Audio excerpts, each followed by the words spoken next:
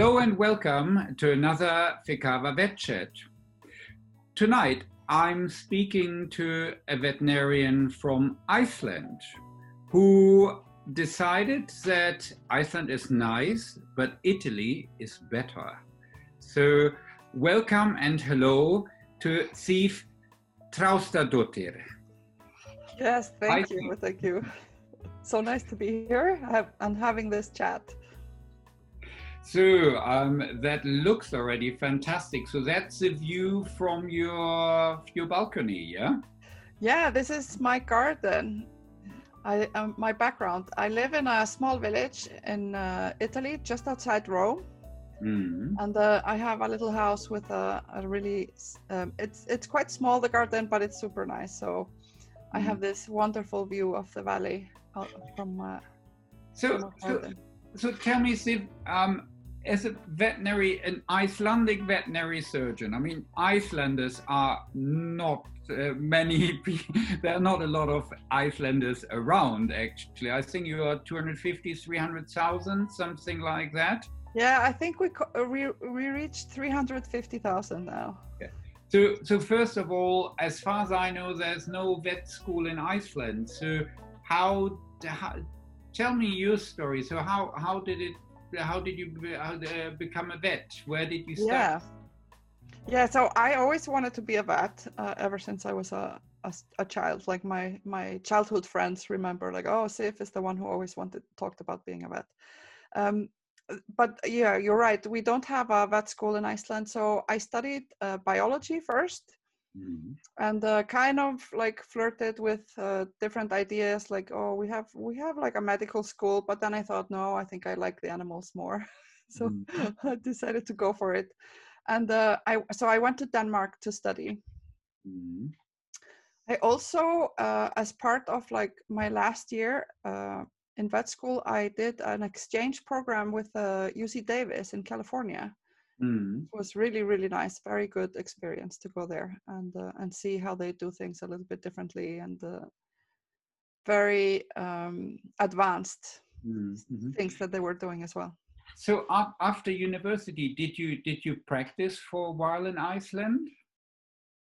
Yeah, I practiced in Iceland. I graduated. I was really fortunate to get a job in a small animal practice. That was my intention right away after I graduated.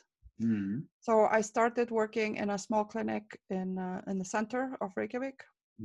And then after a few years, I grouped together with two other ladies, and we started a clinic and built a house. So we built a hospital. Somewhere I read or heard that, I'm not sure if that is still true, that no dog was allowed in Reykjavik because of echinococcosis. It's like our dark past.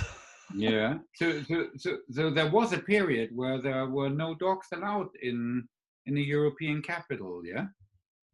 Yeah, there was a period in the 80s, I think, like the 70s and the 80s. I'm not sure exactly how long it lasted, but it was like after people started moving to the city from the countryside, because Iceland was a rural country before, and it was a little bit primitive, I guess. And so people would just bring their dogs, like farm dogs, to the city, and they would be like running all over. And then there were some infections. What's it called? I forget the. Sometimes forget the English words for. I heard that it was because of echinococcosis. Yes, exactly, echinococcosis. Yeah. So there was like a panic, and they decided to ban dogs in the city, and it lasted until the late 80s, until like people just rebelled against these rules. And one of the most instrumental men with helping us to get rid of this stupid regulations was a minister in the he was a minister in the government, Mm. And he just openly had a dog, an Icelandic sheepdog, and he just told everyone that this dog is part of my family and I will never give her up. So you can send the police to my house and they will have to arrest me because I'm not going, my dog is not going anywhere. Mm. Mm. So, and his party was also in charge of the city, like the mayor was in the same party as this minister. Mm. And they eventually caved in from the pressure because people were sympathetic. And we had some really not so nice incidents where police went to people's houses to confiscate the dogs, and Yeah. and that really was something that I think that was like, after that people were like, no, we can't do this, it's not We humane. had here in the UK one of the driving sort of forces or people to change the quarantine rules, which we initially had. And initially we had 6 months quarantine for dogs to come into the UK, was the former governor of Hong Kong, Chris Patten. He had a couple of terriers, as far as I remember, and he was also, because he had a very influential figure in the British Tory party, and he said, well, it's that's crazy, and my dogs, they are not carrying any disease, and I'm very happy to blood test or so, but jailing them for 6 months is not fair. This was not the main reason why it was changed, but it was in any case a very strong advocate to stop something like this. Nevertheless, yes, I think also the EU was instrumental in the UK to change these rules. Yeah. Because they said, oh, we have to have the same rules in all the EU countries. And you have to, like, if you don't want to follow the rules, you have to give like scientific arguments for keeping it this way. And they just couldn't do that. But today we don't want to talk about the pet travel scheme. We want to talk about Iceland and then Italy. So, okay, working for a while in Iceland, and how did it come about with Italy? Tell me that story. Yeah, so I had always had a thing, I guess, for Italy. Like Italy was always like this dream place. And I never went there when I was a kid. Like, I think it was probably because of the food. I was like a real lover of like pasta and all Italian foods.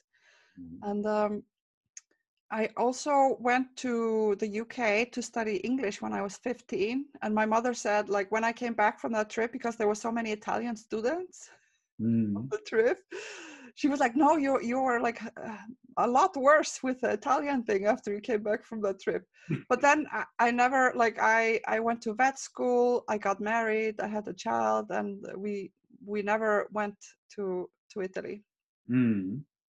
But then actually, after I got divorced, I decided, okay, now I'm going to let my dream is going to come true. So I went to Italy for the first time in 2008. And I just it was everything that I had imagined. So I decided to, I went back almost every year after that on my summer holidays. I was always a little bit sad at the airport when I had to go back, even if I'd stayed for like 5 weeks or 6 weeks. One time I stayed for 6 weeks, and I never wanted to leave. And it's like part the food. I really like the food. Like, it was, of course, even better than the Italian food that I had eaten in Iceland when I was a kid. And then the climate as well. Like, I don't really do well. People make fun of me here because I really don't like being cold. Everyone's like, no, but you're from Iceland, and I'm like, yes, that's why I don't live there. It's just too cold for me. I mean, I have also here in England, we have a lot of Scandinavian people I speak to, people from Sweden and Norway. They say, England is so cold. It's so cold. The houses are so poorly isolated. And at home in Scandinavia, I mean, people wrap up warm. They have often more lower humidity. I mean, especially in Sweden, this is a more continental country. and Yeah. it's also sort of they're prepared for the cold, but then Yeah, when it exactly. gets cold in England, often there's still a lot of houses that have only single glazing. Yeah. Yeah, it's unpleasant. It's Yeah, unpleasant. it gets really cold.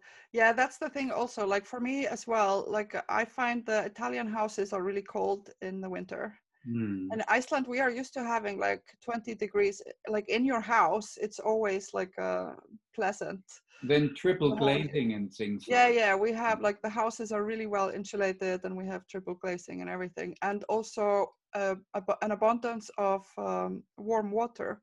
Mm. Yeah. So it's not so expensive to keep the houses warm. Yeah, that's good. Yeah, yeah. Yeah. So you're traveling now once or twice a year for a few weeks to Italy from Iceland, but what made you then do the real move, or how did the real move came about? Yeah, so it was there were some things that happened. I guess like I was the work was really stressful in the hospital. Like I think a lot of our viewers are gonna relate to that. Mm. Like it's really stressful, and I think I was on the brink of. We just opened the clinic like a few months before the 2008 financial crash. Mm. So it was a really stressful time. Yeah. Like we had like all these loans because we built the house from scratch. Mm. So we had borrowed some money to build the house, and so it was really a very stressful time after the crash. And working like really long hours and being on call really a lot. Mm.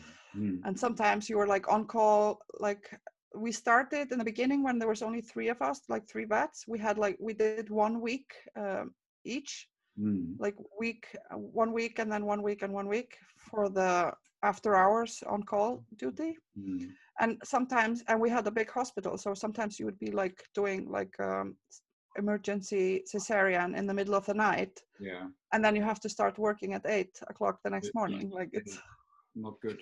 yeah. Mm. Mm. So it was really, but I mean it got better as we like as time went by, Mm. and Mm. we hired more people and stuff, but Mm. I was still feeling the effects of the stress. And then I was involved in a car accident Mhm. where it was like a near death experience, let's say. It was like when it happened, I really thought that I was going to die. I like we were uh, crossing the country in the middle of the winter, going on a ski trip, and there was like black ice on the road. And the car I was in, I was a passenger in the passenger seat behind the driver, and the car went over onto the other side of the road, and there was a huge container truck coming right at us, like with the lights, and he started like honking the horn. It's like in a movie or something. Yeah. And so I could hear like the horns and the like looking right into the lights, and I thought like, oh my god, this is my last day on earth. Like we are never going to survive, because we were in like a small SUV, like really tiny, and this was a huge truck. Mm. And then like all of a sudden, like seconds, we went over to the other side of the road, and the car flipped over off the road, and we landed like in a patch of snow instead of there was like rocks everywhere. And we were just so lucky to survive without any major damage. Yeah, nevertheless. Mm. Yeah, but it really had a big effect on me. And then 3 months after that, my mother had to have coronary bypass surgery. Mm. And in the space of 2 months, my mother and her sister and her brother all had like quadruple bypass surgery. Mm. And then I realized that all my mother and all her siblings have coronary heart disease. Mm. Mm. So I was like, okay, so I survived the car Thinking crash, big. and then this. Mm. Mm. And I've had hypertension also. I was diagnosed in my 20s. with Mm. hypertension. So I thought, maybe I didn't win the genetic lottery. No. Mm, mm, mm. So like, and it all these things that all happened in the space of like a few months, and I thought this is like it was like a wake up call. Like, what are you going to do with your life? Like, are you just gonna keep doing this that you're doing and just like put all the dreams on hold until you retire? And then I thought, well, maybe I'm not one of those people who's going to retire. You never know what's going to happen. Mm. So I decided to just So you go ahead. packed your stuff, and you did you know right away where you wanted to go in Italy, or? No, and I wasn't even like, Italy was like the dream country. But then I thought, like, well, I also knew, because I'd been going there for many years, that Italy has its problems. Like, it's not all sunshine and roses. So I knew that it would be almost impossible to find a job there as a vet, because there's such a surplus of vets. And also I still didn't speak Italian really. Like, I'd taken some classes, and I could like put together like a simple sentence and like order in a restaurant or something, but I wasn't fluent enough to do any clinical work. So it would have been really difficult to find a job. So that was, and I thought, as a vet, like I could go to the UK or Netherlands or something, and I could work as a vet and get a nice job. So I thought, maybe I should try that. But I decided, okay, I'm gonna take 6 months off, and I thought also, like, I don't know, I still have family and friends in Iceland. Maybe if I just go away for like a few months and just relax and do like a little sabbatical, then I'll feel differently when I come back. So I decided to get a camper van. So I got a camper van in Germany, and I decided, okay, I'm gonna drive around Europe for 6 months and visit some other countries. And I actually visited a lot of colleagues all over Europe. Yeah. And that was really, really great experience, because I was visiting all the colleagues. So I got like the inside scoop on what it's like to be a vet in this country. So I was asking everywhere I went, like, what's it like to live here? Like, what's it like to live in the UK, in Scotland, or in Spain, or anywhere? And I drove around also, and I was just by myself with my dog. And that was one of the criteria also. I was thinking, like, in my head, like, what's it like to be a dog owner here in this country? So it was really really nice experience. And but it was really interesting when I was driving around.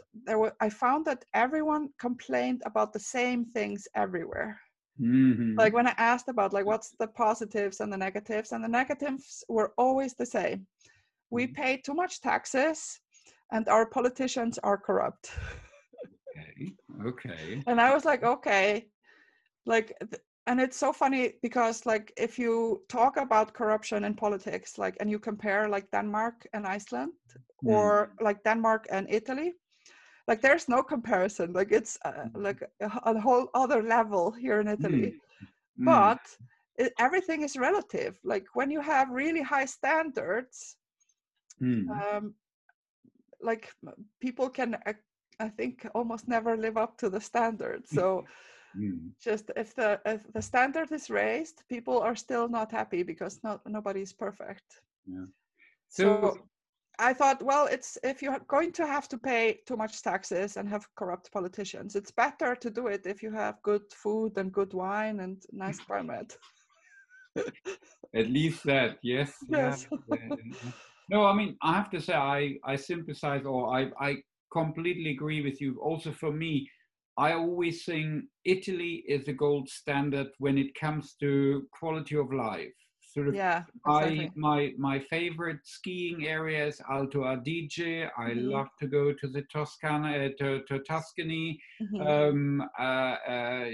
Sitting outside on a piazza in the evening, sort of with all the food and the street life around you. There are hardly any other place in the world which is just that great as Italy is. So I can fully sympathize, but that is if I look at it as a tourist.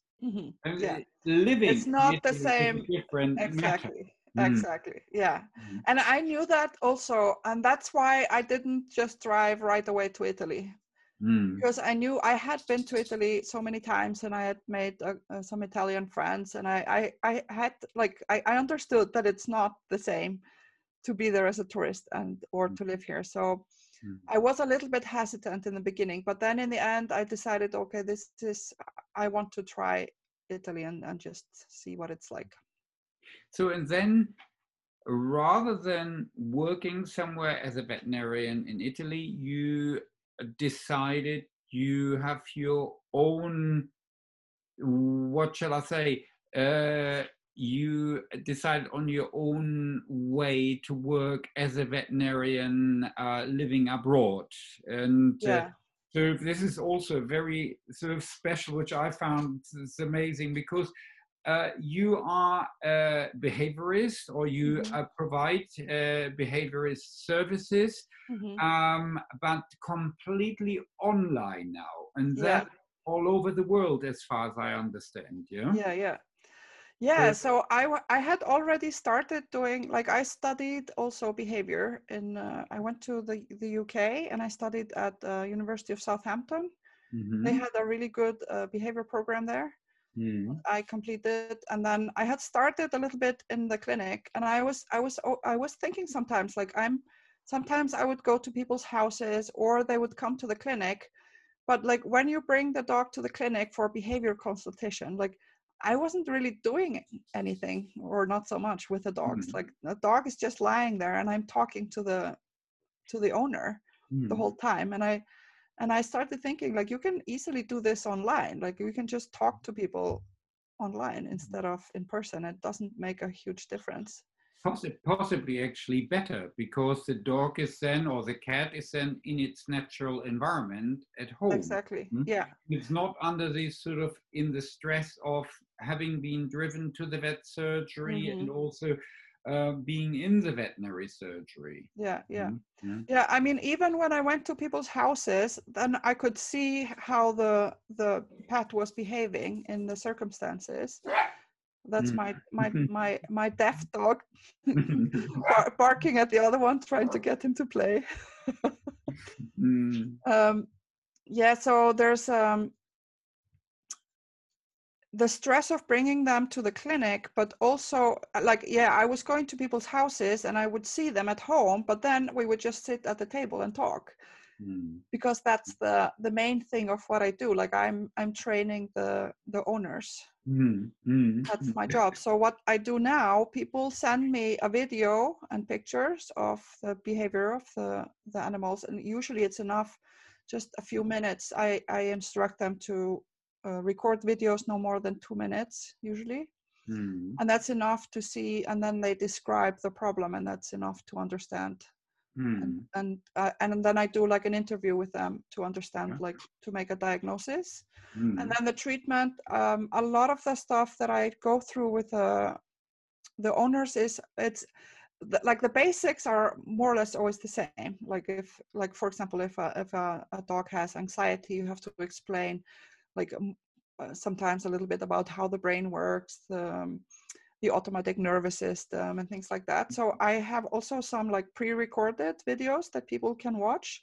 And mm, then when we do the interview, they can record, like we do the interview on Zoom, and they mm, can record it and then they can go back. Because I realized also when I was doing follow-up with the people that a lot of times they forgot some of the things that I had told them because the interview was so long that mm. they forget like details. And I would write like a really long like 5 or 6 Instruction- page like um, Instructions. instructions for them, Mm, and people just got overwhelmed because it was too much information at once, and they mm, forgot the details of what I was telling them, and they weren't sure how to implement.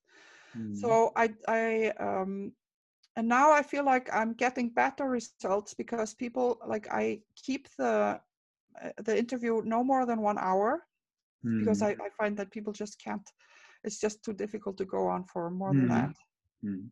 And I prefer to do like minimum of 3 sessions.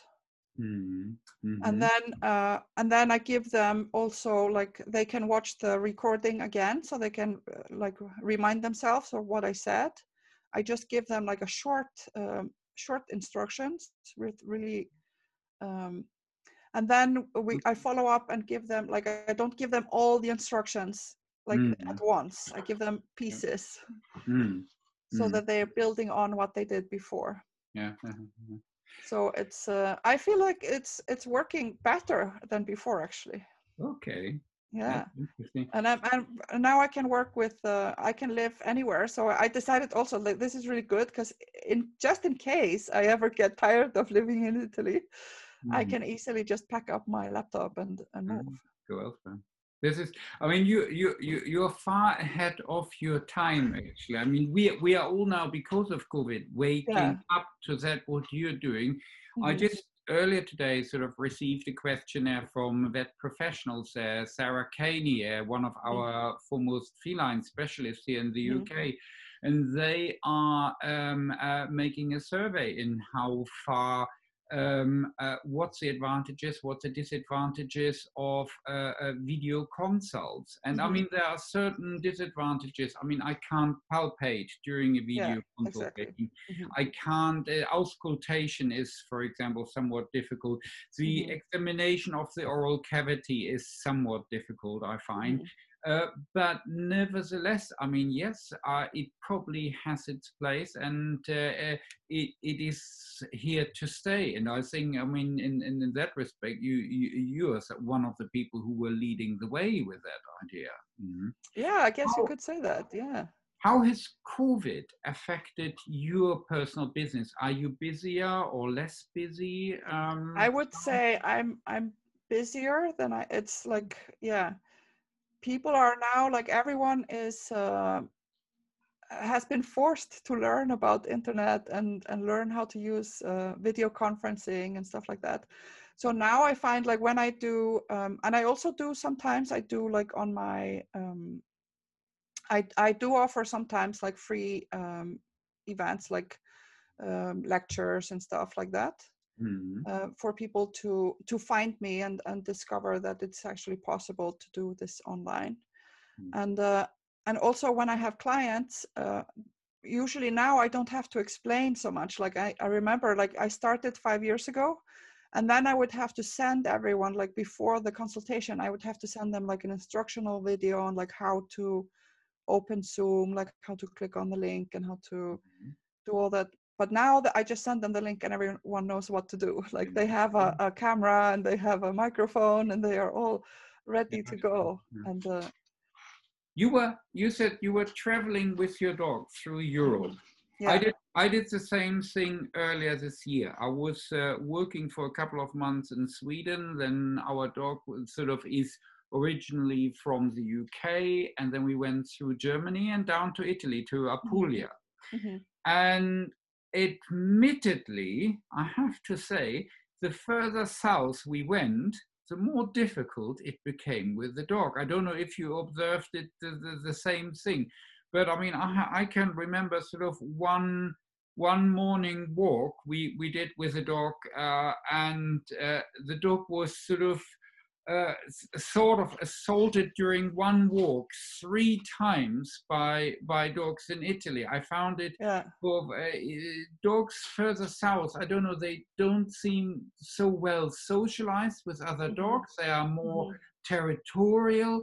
We found it really stressful. Whereas, I mean, I go running with my dog in the UK. The dog is off the lead. The dog is absolutely, I mean, she has a very good recall, but then she virtually never gets into trouble with other dogs. Whereas down in Italy, really had to watch out. It was really stressful, and also a lot of dogs, not friendly dogs, sort of without any control, without anybody around, and it was scary stuff at times. Yeah, absolutely. There is definitely a different kind of culture here with the dogs, especially in rural areas. It's very common here that people just let their dogs roam around. Like, half the stray dogs that you see in Italy, they aren't stray at all. They they're just roaming around, but they have a home that they go to. Like people just open the door in the morning, and then in the evening the dogs go back home. Like, but they're just running around wild.